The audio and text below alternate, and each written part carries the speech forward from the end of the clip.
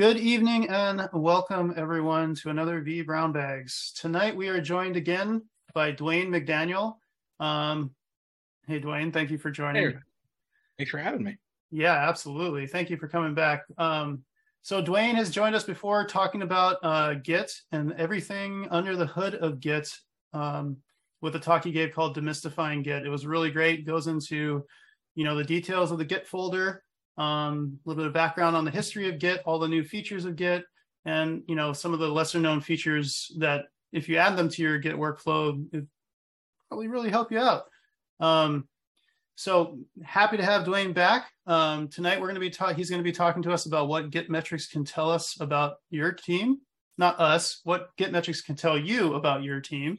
So Dwayne has been working as a DevRel professional since 2016. He's been involved with the wider tech community even before then. Dwayne's currently still in Chicago, and I don't know, are you still doing improv, or are you? Yeah, about the same amount I was before, but yeah, I'm still here. I was at the theater last night, the Annoyance last night, watching some awesome improv. I was on stage on Sunday, so yeah, and seeing a lot of rock and roll these days. It's really the summer in Chicago is pretty awesome for a lot of reasons, but rock and roll is where it's at. Yeah, I have to get to Chicago. I've heard many great things about it. A colleague of mine showed me, I forgot the name of it. It's this national park right on the water, but it just looked beautiful. And but for that and many other reasons, I need to get to Chicago. But a little bit before we get started, join us in on the conversation. I'll be looking at Twitter all night. I'll also be watching the chat feed throughout the show. And if you have any questions for Dwayne, put it in the chat, put it on Twitter. And with the Twitter hashtag @VBrownBag or hashtag VBrownBag, and I'll make sure to get those answered. You can follow Dwayne McDaniel @McDwayne on Twitter. You can follow me at Cloud Osmotic. And with that, let's get started. So Dwayne, the ball is yours, and thank you again. I would do that awkward transition. I think I have to stop sharing your screen before I can take over. Oh. Yes, there we go. Alrighty, now I'm gonna share my screen. Yeah, great thing there where it inverts a little bit, or infinite. Anyway, hey everybody, I'm Dwayne. Very excited to be back here for V Brown Bag. Very awesome that I got invited back. So I really had a good time last time, and a really good conversation. It's a really awesome community, and happy to be supported. So as I think this is everything that was said about me, follow me on Twitter out there. If you have any questions about anything, hit me up, and I'm happy to. I'll talk about just about anything out there. So these days I work for a company called GitGuardian. GitGuardian is a code security platform. The thing that they are the most known for is secrets detection. They have a public monitoring tool that is completely free to use for open source and for individual developers, and it detects secrets. Secrets being those things like passwords and API keys and certificates and all of the other crazy stuff that we need to make all of the DevOps infrastructure work. They also make internal monitoring. So if you have an app that is completely private, still make sure that, hey, we're not leaking our secrets anywhere. And there is a new thing. This just went up in the last few weeks, Labs by GitGuardian. GitGuardian makes a bunch of things, but they have projects that the Good Samaritan project, where they're taking a look at all the repos they can see out on the internet, specifically on GitLab or GitHub, and figuring out, hey, our secrets exposed there. GG Shield for Docker, GitGuardian Shield for Docker. If you're running Docker, there's a lot of ways you can leak secrets there, and that's a awesome project. It's a CLI that will help you figure out pretty quickly, did we do Docker security right? Has my code leaked? If you're wondering if someone's got your code out there, this is a really easy, quick, and free way to figure that out, looking at the signatures of your Git repos. And GG Canary, which is the newest thing that GitGuardian's rolled out. Canaries are fake tokens that if someone tries to use it, it sends off alarms. So a quick way to see, hey, is someone actually trying to get into my system? Set up some canaries and wait and find out. It's my favorite story, and I'm fairly new here, but one of my favorite stories is someone put out a canary and within 4 hours, the first attempt, and then it was multiple attempts after that. So it's a dangerous world out there. We got your back. Check out Good Guardian, but I'm not really here to talk about that. I'm happy to talk about anything else. And I have a lot of slides on this deck, and I used this exact same slide before. I can't teach you everything you could possibly need to know about Git metrics and how to map that to your DevOps organization. Hopefully, I'll point you in the right direction today, give you some more resources and some food for thought. If you disagree with me on some things, that's all right. These are my opinions based on the data that I have seen and all the reading and research I have done. You might come to slightly different conclusions, but I think we'll have a good conversation and be on the right path. So why am I talking about this particular issue? Working with Git and DevOps for as long as I have found that a lot of people just, we're going to run it and hopefully it runs well. And they're not measuring everything they can be measuring to improve it. As Lord Kelvin said, if you can't measure it, you can't improve it. Some things are really easy to measure, and we measure those really well. That's New Relic over there on the left, one of their examples from their docs. But you can get all sorts of server stats at a moment's notice, uptime, disk capacity, all the great stuff. If I ask 100 developers, what's the most important server stat, you'd get 100 different awesome answers. When it comes to measuring some other things, now it starts getting a little trickier. It's like, what do we measure to make sure our developers are doing their job right? Is the number of lines of code an hour? Well, theoretically, they'd write more elegant code, so that we can't do that. That they showed up to their desk every day. Some developers work in spurts, and you don't see them for 2 weeks at a time, and then they don't leave the office for a month. How many bagels do they eat? Is that a really important number? Not really. When we start talking about DevOps, there are tons and tons of things to measure, because DevOps is not one thing. It's the practice of putting all of the pieces together to develop and deploy and operate our code and our systems out there. So these are some possible things we can measure. Do they tell us anything? Maybe. Maybe they do. Maybe they don't. The problem, though, isn't that we don't have enough data. We have a lot more data right now, and more data is being produced every day than we've ever produced in the history of humanity.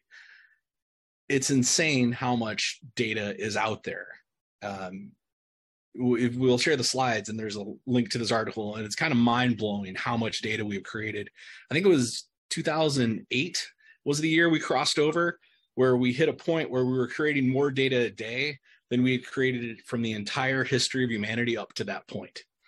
And we've been multiplying ever since. So it's kind of nuts. And we have all these great projects where we're going to use business intelligence to get all this data and use it. And we built these things called data lakes. I don't know about you, but I grew up by Lake Erie, and Lake Erie is kind of terrifying because you cannot see more than like a foot below the water. You don't know what's down there. Catfish the size of cars. Who knows what's in your data lakes? Maybe security stuff that shouldn't be in there. Who's accessing these data lakes? What lurks beneath? Well, luckily, Google had the same problem, and Google threw a lot of time and money behind this and said, we should build something that figures out for our DevOps organizations, what's the right data? What's the right thing to measure? So they built this thing called DORA, DevOps Research and Assessment. If you get nothing else out of this talk, if you have not read this book yet, Accelerate by Nicole Ferguson, Jez Humble, and Gene Kim, go buy this and read it a couple times. This is kind of the Bible for how DevOps should function now and what we should be measuring. So if you've read this already and you already have a strong set of opinions, maybe this talk isn't you're going to get a lot out of this talk. Maybe you'll disagree with me on some things. If you're brand new to this, well, that's why I've written this talk. Oversimplified, maybe to the point of not usefulness, but organizations that do DevOps poorly struggle, which results in employee burnout and high turnover, which then has a cascading effect, the vicious cycle that since there's so much burnout, there's so much turnover, they never get their handle on actually fixing the problems. Meanwhile, organizations that do it right very much align their business benefits and mission with their DevOps mission, and everybody's happy. Literally everybody's happy. That's the outcome. And we call those performers elite performers. Now, of course, not everybody's super ecstatic every day of their lives, but overall, you get happier employees, happier places to work. DORA, again, oversimplified, says these are the 4 things that matter, these 4 metrics. Before we go and dig into those, though, word of caution, the results, our good metrics are a result of solving an underlying issue. They are not we have these great metrics. Awesome. We can go off and do other things now. It takes a lot of dedication and a lot of work to get to good metrics. And it should be a result of that process, not, hey, we juked the stats, as they said on The Wire, and now suddenly, hey, everybody should be happy because this number technically went up. So don't go chasing these as numbers. Think of these as, these are indicators of how all the rest of your processes are going together. Again, oversimplifying what it took a DORA team an entire book to tell you. But anyway, here's the 4 DORA metrics in very simple terms. Deployment frequency. How fast do you get stuff to production? How often is code deployed? How often is it released to end users? The more automation you have, the closer you get to that elite performer status. Mean lead time for changes. How long does it take to get a commit from your developer's laptop to production? This is slightly different than deployment frequency. This is measuring how often you do it. This is how fast you do it. It's the health metric for cycle time. And the big metric that it actually highlights is how can you handle unexpected influxes of requests. If it takes you 3 months to get something to production, an emergency is not going to go well. However, it takes you 20 minutes to get, we got this code change. Cool. It takes 20 minutes from beginning to end. Oh, wow, we got an emergency today. An extra 20 minutes isn't going to hurt anybody. You can think of this as velocity. If there's one word to sum up lead time for changes. Mean time for recovery, stuff goes wrong. It happens to everybody. How long does it take you to come back from an unplanned outage? This is stability. This is the stability of your system in a nutshell. If it takes you days unless like there's a catastrophic power outage on the entire East Coast and it took out AWS and S3 buckets, unless like something outside of your control happened, if you can come back very quickly, that's a very good sign. Oops, we've deployed something we shouldn't have. Let's roll back. That took minutes. You're probably in the elite performer category already. You're probably doing it right. Change failure rate. When you make changes, how often do you need to roll those things back? It's related to mean time to recover, but this is one that really speaks to the robustness of your entire DevOps practice. Really, more time you spend fixing things, the less time you have to delight your customers, is the basic underlying theory here. The less everybody's going to mess up, though. So this assumes that eventually you are going to deploy something you shouldn't have, and you do need to roll it back. If it happens every deployment, something's wrong. Happens once in a while, don't worry about it. Don't sweat it. They broke this down into really awesome charts. And if you get the audio book like I did, they include all the PDFs with that. And you can go study this all day. Like I say, buy the book. And I'm not going to read the book to you. Because at this point, you probably came in here and said, well, wait a minute, you're talking about Git metrics, and now you're explaining DORA metrics to me. Wait, what? What's going on? Don't worry. That's what the rest of this talk is. That's what the rest of the time we're going to spend together. The next 30 minutes or so. 25, 30 minutes or so. How do we map our Git metrics to those DORA metrics? So before we can really do that and do a one-to-one mapping, let's talk quickly about what I mean by what Git metrics can tell you about your team. Let's just break it down. Git is a version control system. I'm not going to explain how it works in depth, but it gives you versions of your code at any snapshot you want to take. We call those snapshots commits.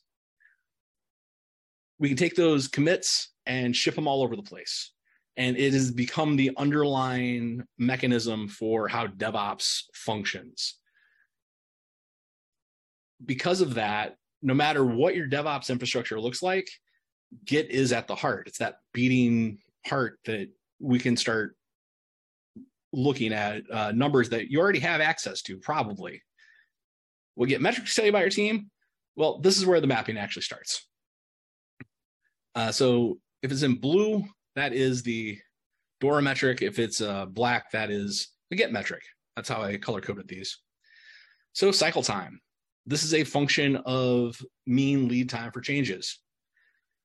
So how much time does the team spend from the start of the work until it gets deployed and available to the end user? It's the measurement of the commit making it to production, which is a subset over the overarching metric of lead mean time for changes. But that cycle time should be short. If it's very long, if you know that the time it takes for a deployment to happen is longer than you want it to be, well, that's an area you probably need to improve on. Coding time, slightly different than cycle time. It's a subset of cycle time. But from the time the ticket's picked up until that push happens, how long did that take? And on the surface, that might seem a little bit like, but that could be any number. It shouldn't be any number. It should be, in general, a short chunk. Whether you're doing Scrum or Kanban, if it ranges all over the map, that points as an underlying problem within your organization's request system. How often are you making giant requests that are going to take a month versus tiny requests that are going to take 2 minutes? Why is it all over the map? Why is this not a fairly consistent? Like, I understand how long it takes a developer to do something. Why is that gotten lost in the process? I'm not pointing fingers and saying everybody's got this right or wrong. Just this is something we can start looking at for the numbers we have access to when we start looking at our GitHub metrics.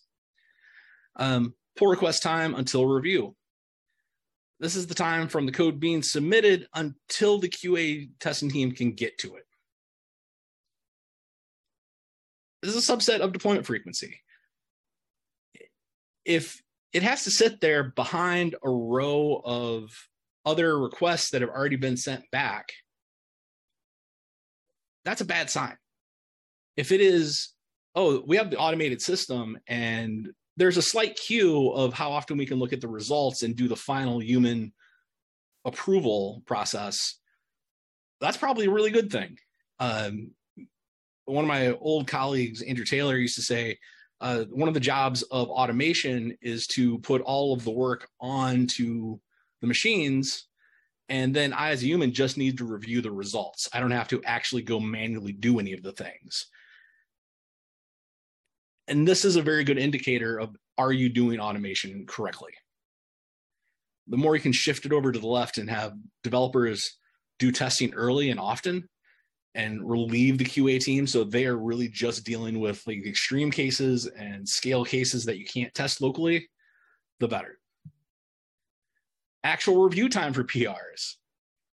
This is a fun one that's directly related to coding time and cycle time. PR review time. If it takes you forever to go through a PR line by line and there's 40 files involved and 1,000 lines of code, there's probably not something good at, there probably wasn't agreement early on what the scope of that request should have been. There wasn't communication of this or what our normal cycles look like. This is what our sprints look like. We need to break our requests down. And there wasn't enough communication of like, yeah, we can get that done, but it's going to take us 4 sprints. Like, no, we just need to do it and review it all at once. The problem is this one of the problems, there's many problems here, but one of the problems is the PR review time is very dependent on what else is in their queue. If PRs take forever, that queue just keeps getting longer and longer and longer. Rate of code rejection for PRs. This is very much deployment frequency issue, and it sounds like on the surface it might be change failure. But this isn't failure in production. This is failure before it makes it to production. This is failed tests. This is QA time and testing time, sending it back and forth and sending that loop. So instead of having the feedback loop of end users being like, I love this feature, I hate this feature, it would be great if feature did X. It is, this code don't work. It does now, but it doesn't work in this case. Oh, you didn't account for this security issue. If we can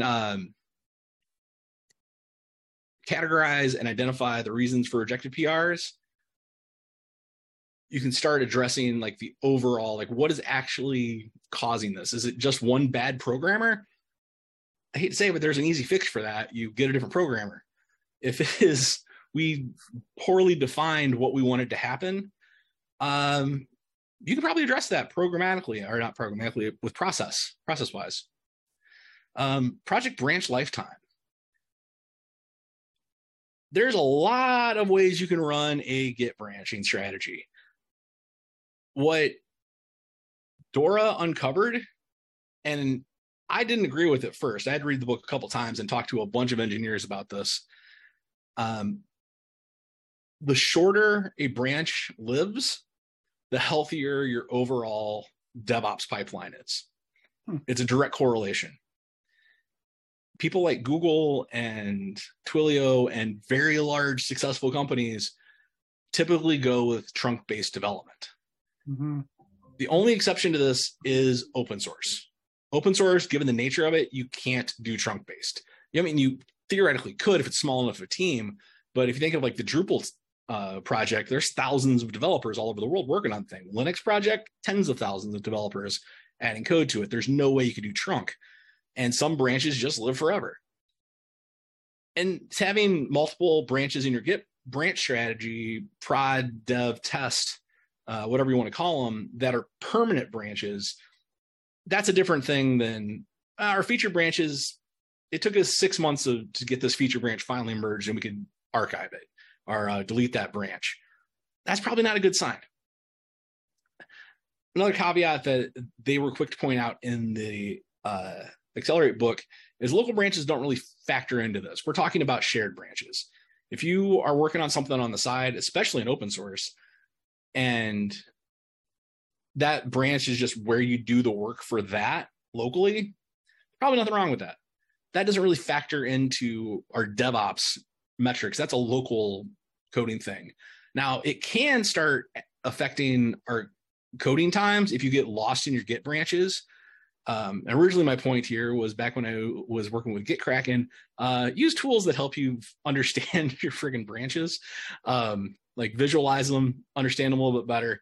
Don't get lost in just a bunch of lines of text and have to map in your head how they all go together. And so, can I ask a question? Sure. Sorry, I was really trying hard to wait because this is all great information, but I have questions roiling in the back of my head, and maybe you'll be addressing these. But so all of these things, right? Measuring time for branch lifetime, measuring failure. So, which I guess the time-based metrics is, a lot of these are geared towards time-based metrics. How fast do we get code out there?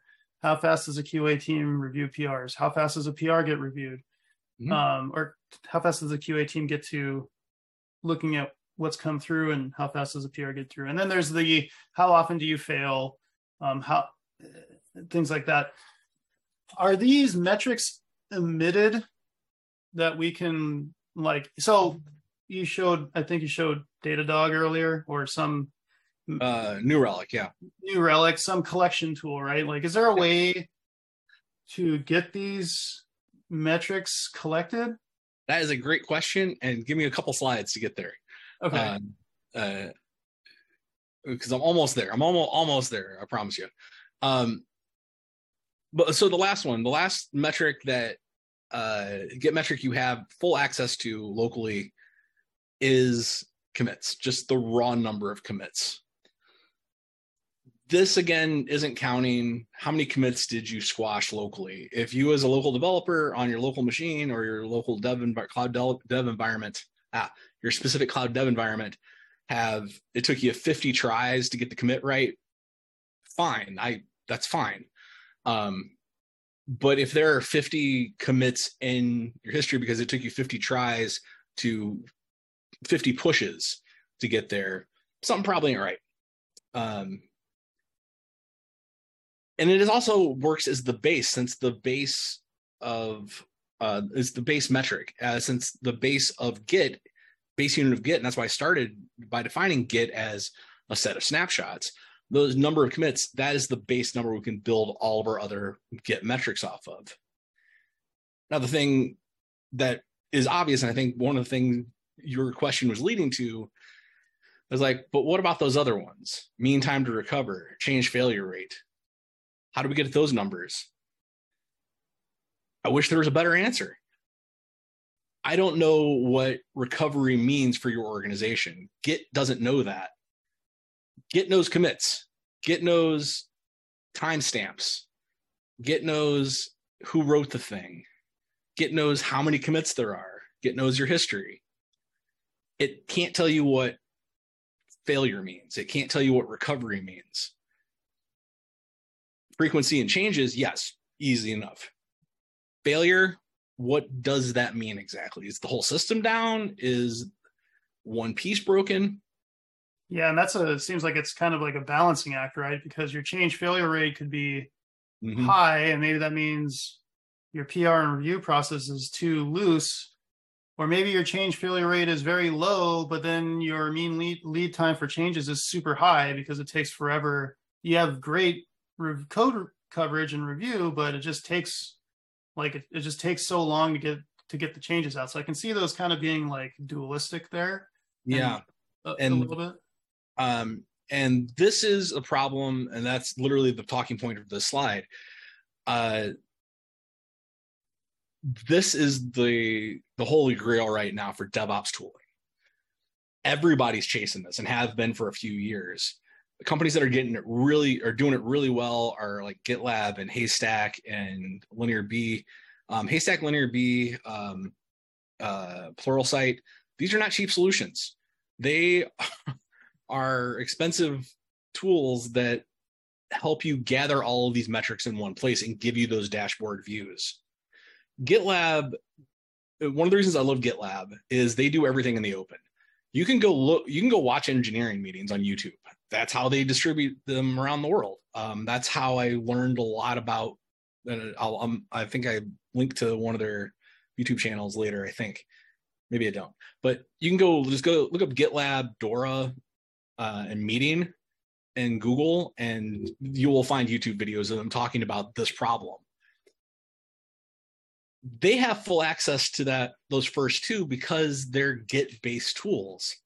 GitKraken was building something. I'm not sure if it's public yet or not by the time this airs, but they're working on things because, well, they're Git tools that start pointing to like, how do we get to those Git metrics that underlie those things? And that's really where I was involved in the conversation and really my point of view when I wrote this deck. I wrote this talk. I mean, those metrics, because they're Git, are pretty easy to map out. And it's something you can do on your own, but tools are there to help you. It's that qualitative, well, what do we mean by recovery? What do we mean? Like, how do one of the problems that GitLab talked about in a meeting was assuming Git branch names mapped to specific things. And they even said, like, it's hilarious because we're assuming this and that's not how we do it internally. Someone's going to ask me for that exact link. It would take me a while to dig it back out, but it's a meeting from like 2000 or 2001 when they say that. It's a hard problem. Dora, actually, believe it or not, not completely, but mostly relies on survey data. Survey data can tell you those facts. What's your average time to recover, or mean time to recover? What's your change failure rate? Half of the book of Accelerate is defending the methodology. Not even kidding. It's only about half the book explains what I explained here. It goes into a little more detail. Half the book is just explaining, like, you can trust survey data in these specific circumstances. So that's the last piece of who do you ask? Who do you have this conversation with? What do you do with this? Like, great, I'm a developer or I run a team and I have Git metrics and I know we have a DevOps organization. What do I do now? Start with just the people working around you. Is everybody using Git the same way? Hey, why is one person pushing a bunch of PRs and the person sitting beside them doesn't? Are we all on the same page as far as the release process? Does everyone know how this works? When you onboard a new person, is this dramatically impacting all of your numbers? If it is, well, you have some work to do. I'm not saying there's a right or a wrong 100%, but onboarding someone shouldn't drastically spike your change failure rate. Your DevOps team, say you and your coding team, your immediate team working around you. I'm assuming the person listening to this is a developer or leading the dev team. You already might be on this team, the DevOps team. And I know DevOps incorporates everything. I get it. But there's also people that are responsible for, your testing suite being available and connected to your other parts of your pipeline. So the whole team holistically that manages DevOps, is someone actually responsible for chasing these numbers down? Like I said, Lord Kelvin quote, if you don't measure it, you can't improve it. Who's measuring it? If you're suddenly thinking like, who is responsible for this on my company? Maybe it's time to start having this conversation. Maybe it's time to buy them copies of Accelerate and start saying, maybe we should start moving toward a worldview where we're trying to get these metrics to go up and to the right. How much automation do you have in place? If you already have everything automated, then, well, maybe it's just time to fine tune some stuff. Or maybe you're an elite performer already. And this is, I don't know why you're listening to my talk. Your QA team, it's a subset of DevOps, but they are dedicated teams. And your support team, I would highly encourage everyone to go talk to your actual support teams, like the customer support teams. They are the front lines. They know what breaks. They know, this is speaks to the qualitative data versus quantitative data. When something technically works, but it doesn't do as expected, is that a failure? If your support team is slammed with requests all of a sudden, that's a failure. No matter if it's just re-education, if it's something else is needed, that speaks to, oh yeah, okay, we have failed in delighting our customer. Because at the end of the day, that's what you're supposed to be doing, is delighting your customers. Are they responsible for all the testing automation? If so, why? You need to shift left and start disseminating their knowledge. Like, all right, this is how you do unit testing. This is how we're going to test it. So here's the testing tools. Why don't you just test it before you submit the PR? Have those conversations. Marketing and sales team. Yeah, they actually do matter here. Who's making the requests that you're taking these uncontrolled amounts of time to deploy? Ultimately, this is the team making those requests. Because we all, if you worked in sales, then you know that you're the most important person in the whole company. If you're outside of sales, you know that every salesperson thinks that they're the most important person in the whole company and that their customer is the only one that matters. So when their biggest customer, their deal of the quarter, has these crazy demands, now it's on your shoulders. What do they think the truth is here? How do they communicate with you? is there a clear, it's a question I've asked every company I've ever interviewed with in my life, like, what's the actual feedback communication system look like between your sales team and your engineering team? And the ones that stare at me blankly and say, that's a good question, I don't talk to. That's a true fact. If they say, oh, well, we have these systems in place, I'm not going to go into any specifics on it, but if there's a clear communication channel there and like, okay, this goes through product and then product communicates to engineering, and here's the actual system, and I can show you the Asana board or the Jira cards for how that works. That's an awesome sign. They probably don't use version control, so you can't really get metrics from them. But it's important for them to understand that that's the metrics you're going off of, and that how your metrics are affected by their requests. But ultimately, the people that pay the bills, the people that cut the checks, they need to be bought into all this. How do you interface with them? If you don't at all, that's probably not a good sign. Is it just one-way communication? If there is, they're probably what they consider failure, what you consider failure, probably slightly different things. Finding that common ground of, well, it works.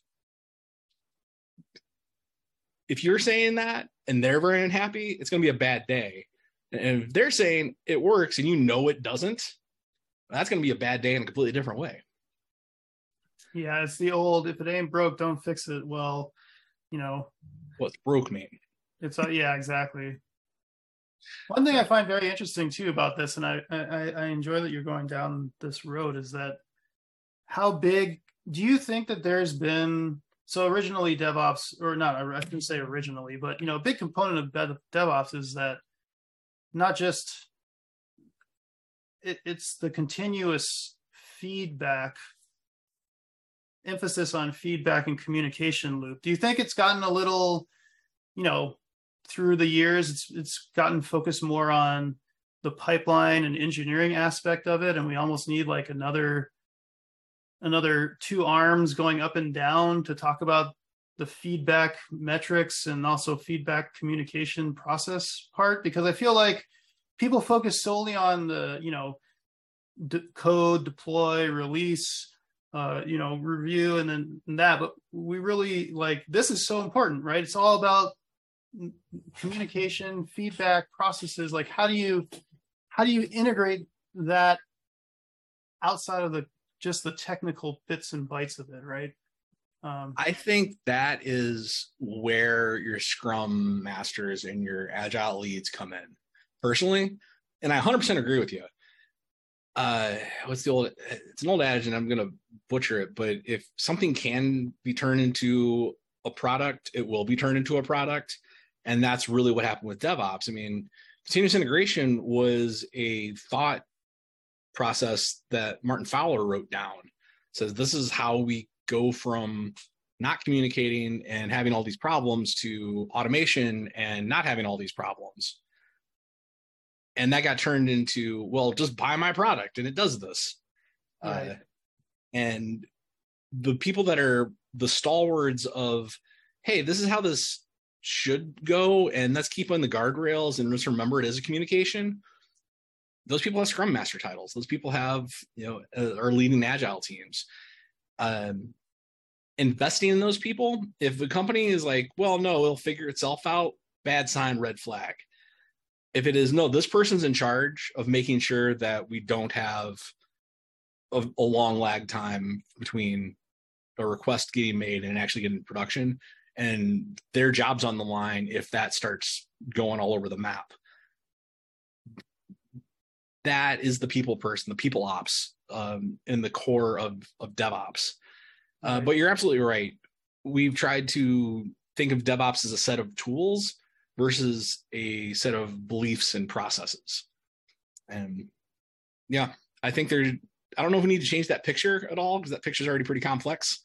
But that's what that picture is supposed to be representing, is the communication feedback loop. one of my favorite definitions of DevOps ever, Kelly Albright from Last Call Media. I don't know if he's still there, but like DevOps is the continual feedback loop of, did it work? How do we make it better? I'm paraphrasing him heavily, but that's what DevOps should be all about, not the automation tooling, because it's just a tool. Right. So let me wrap up real quick, and then we'll get to all the other questions. So what do you do with all this information? Like, it's great that I presented all this stuff. You go read Accelerate. It's going to give you a lot more information about how to make surveys happen and whatnot. But I think there's some stuff everyone could do. Do you have access to this Git data? Everybody's using Git, but do you actually have access to how many commits are in your average deployment?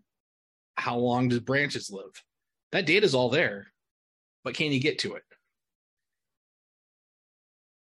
If it's not your job, go have the conversation with someone to make sure someone's got it. Are there obstacles where, there's too many things going on and we don't have that line of sight? That's a bad indicator. Go get that line of sight.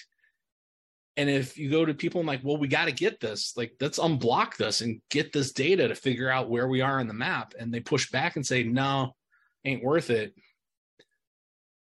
That's a bad sign. If they say, well, I don't know how to get that data actually, but you know what? We should be getting that data. How do we get that data? And you go talk to your BI people, your business intelligence people, and it starts clearing out and clearing the way. And you start like, okay, I can get that data. You're probably in a good org and you might already be at the elite side of it, but you don't know until you measure.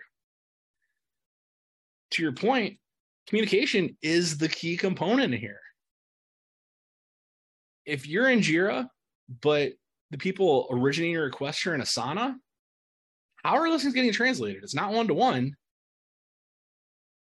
How is it affecting your Git repos? I guarantee you it is somehow in some way, shape, or form, but how is your communication strategy working? Is everyone on the same page?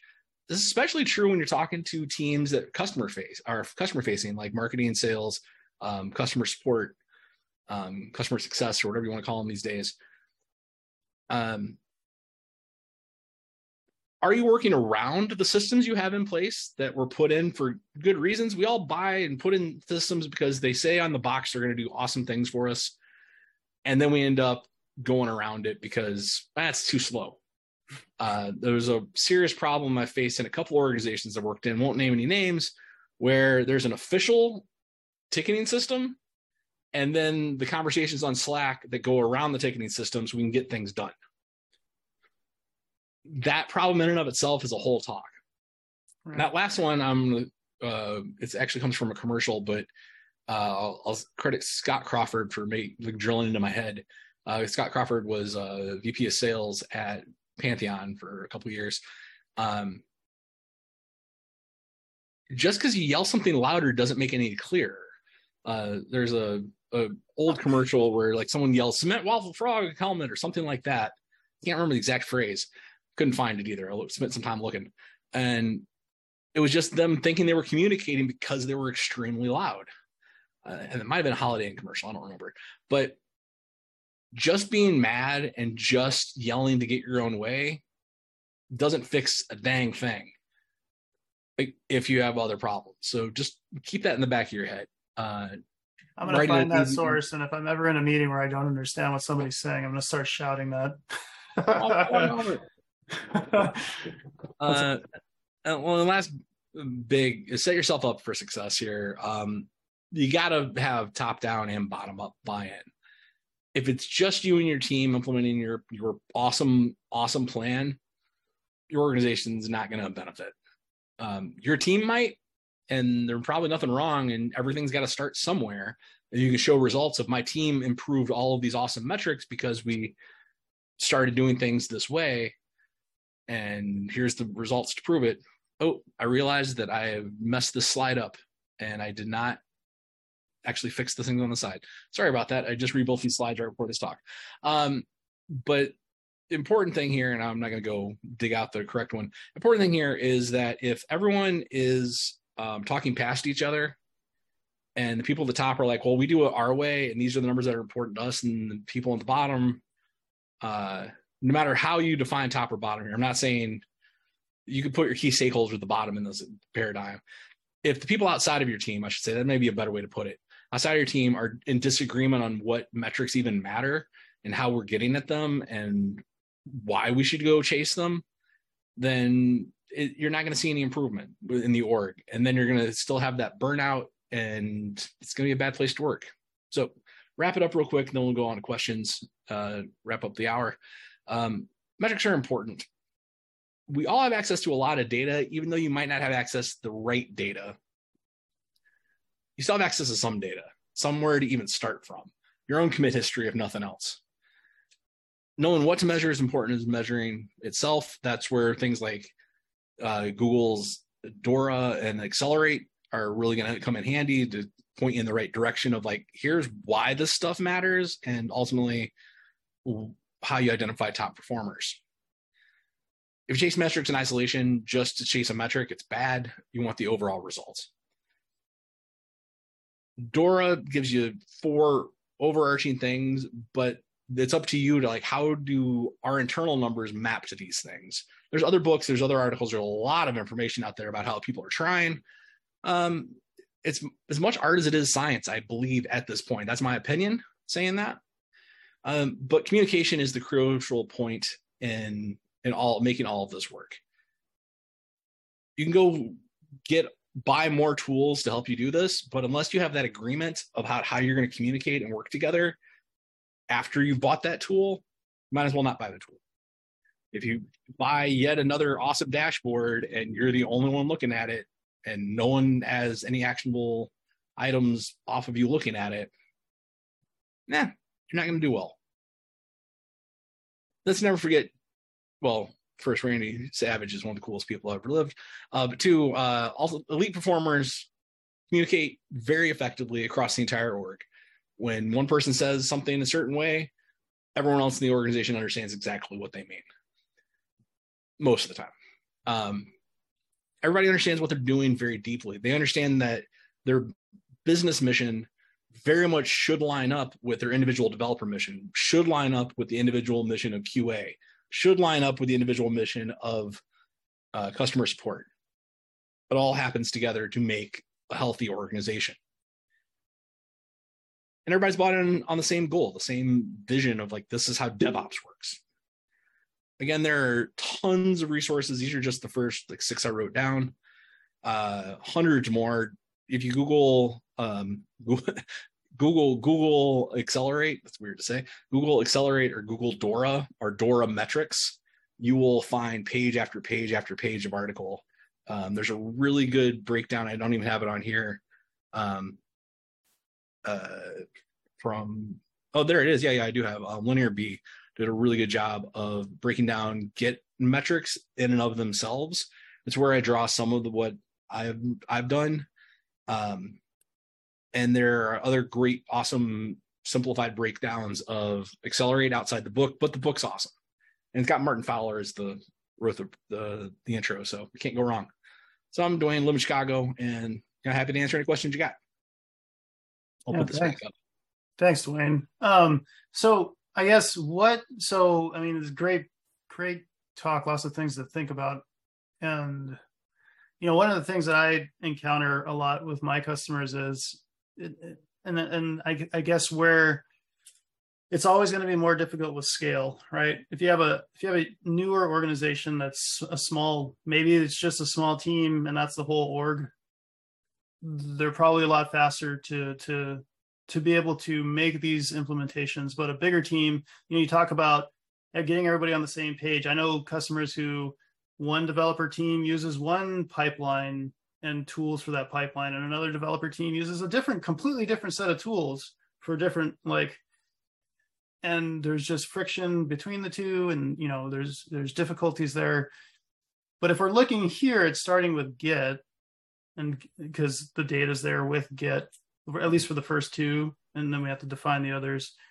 What would you say is or is there analysis done by Dora saying, hey, this is the low hanging fruit, or not even, maybe not even the low hanging fruit, but this is like, you're going to get your most value for looking into this area first. And is there anything like that, or is there anything? Yeah, the Accelerate book does touch on that somewhat. Unfortunately, there's no one true path here. There's just 4 overarching metrics that show up in every elite customer that they can identify, and they ranged all over the map too. And they make a big point in that in the book. There are brand new, smaller companies that are doing it completely wrong and are disintegrating under themselves. And then there's giant organizations that you wouldn't expect that are doing it great. One of the reasons I list GitLab in here and their docs, their API docs, which might seem really weird on the surface that I've included that one, but that is a language we can all get behind of like, all right, this is how an API that measures this stuff works. Maybe there is like a science we can all kind of agree here. But you ask a lot in there. Getting alignment and communication is just fundamentally hard, especially in organizations that are large enough to have multiple teams that have all bought into different tools. And that's where the top-down alignment really, really comes in handy, or not handy, becomes mandatory. If you have walls between organizations internally, and everybody's like, no, I got to do it my way. No, I got to do it my way. And everybody's buying the same general kind of tools. Then you have no shared knowledge. You can't improve the org because, well, we're using 30 different things that do 5 things across the business. Is there a good fix to that? I really don't know. I'd hope there would be at some point some agreement where upper C-level management is like, look, this can't continue. Like, we have to be one team. We have one goal. I know Google does a billion things, but like the Google.com team, like that makes search, is one team with trunk-based deployment that does one thing exceptionally well inside of a much, much, much larger org that does a million things. But they, as an org that big, still consolidate as much as they can. I've known a number of employees at Google over the years who are like, no, this is not the Google way. It's just, this is the agreement because this, at the end of the day, we're serving customers to do X. And we can get there faster with better results if we collectively use this knowledge base we have and communicate along these general pathways. I think metrics come into the picture to help those conversations move along. If you can go to your immediate boss or director level, VP level, and like, hey, did you know this is the situation? Do you know that it takes us on average 2 weeks to deploy something? And it's all over the map, like where that average comes from. Like, this thing took us 2 months. This thing took us a year. This thing took us 20 minutes. There's no consistency here. And start having that conversation. And if the answer is like, we don't care, just get your job done, that's an organizational problem. I'm not sure what the answer is to that. Right. If there could be the answer like, I didn't know that, or, hey, I was just thinking about this myself. Have you looked at this data yet? And you can start having those conversations. It's going to be organizational dependent. But if there's no one at the bottom cares that we need to fix this, and I just want to clock in, pump out my code, or do my tests and go home. Well, at the top is like, well, we need to align and delight our customers. Then that's a mismatch unto itself. That, again, I don't know how to fix that directly. Right. Yeah, but I mean, to your point earlier, if you have that data, you can bring it and say, okay, well, we're going to implement X, Y, just like we would with code, right? Like, I have a problem, I have a bug. I'm going to try something new. I'm going to see if it fixes the thing, and I'm going to close the bug. Same thing. Like, I have this data. I see it takes me an average of 3 weeks to push something or 4 weeks to push something. I'm going to make these changes. Let's see if we can drill it down to 2 weeks, or even just minus 1 week off of it. And if we're going in the right direction. If it starts oscillating and going off the map, well, let's go back to what we were originally doing and try something else, right? But you can't do that if you can't see that. So, if you don't, I don't want to be prescriptive and say there's one thing to look at here, but it's true though that if you are using Git, the one thing you definitely have a history of or access to is your Git history. Looking at that and saying, all right, between tags, how many commits do I have? And just start there. And if it looks pretty average, it's never going to be exactly the same every time, but it's like, hey, wait a minute, why did this tag take us, or this release have 40 different commits in it, and the next one only had 5, but it wasn't just a bug fix? Like, what happened here? Right. How did we get there? Start there and start asking questions out from the one thing you have that you know is true. And the conversation can go a million ways, but you'll have that one true thing at the center of it to hold you down. I think part of how we got to multiple teams using multiple tools is you have a champion on each team. Like, this is what I think the problem is, and this is how I think we solve it. And this tool does what I think will solve it. But that's based on feeling and how it directly affected their position, not the overall org and the overall org's mission. Not to say anyone's greedy in that. Again, they're trying to do what they think will solve the problem, but from their seat and not from a data-driven perspective. But that's an opinion.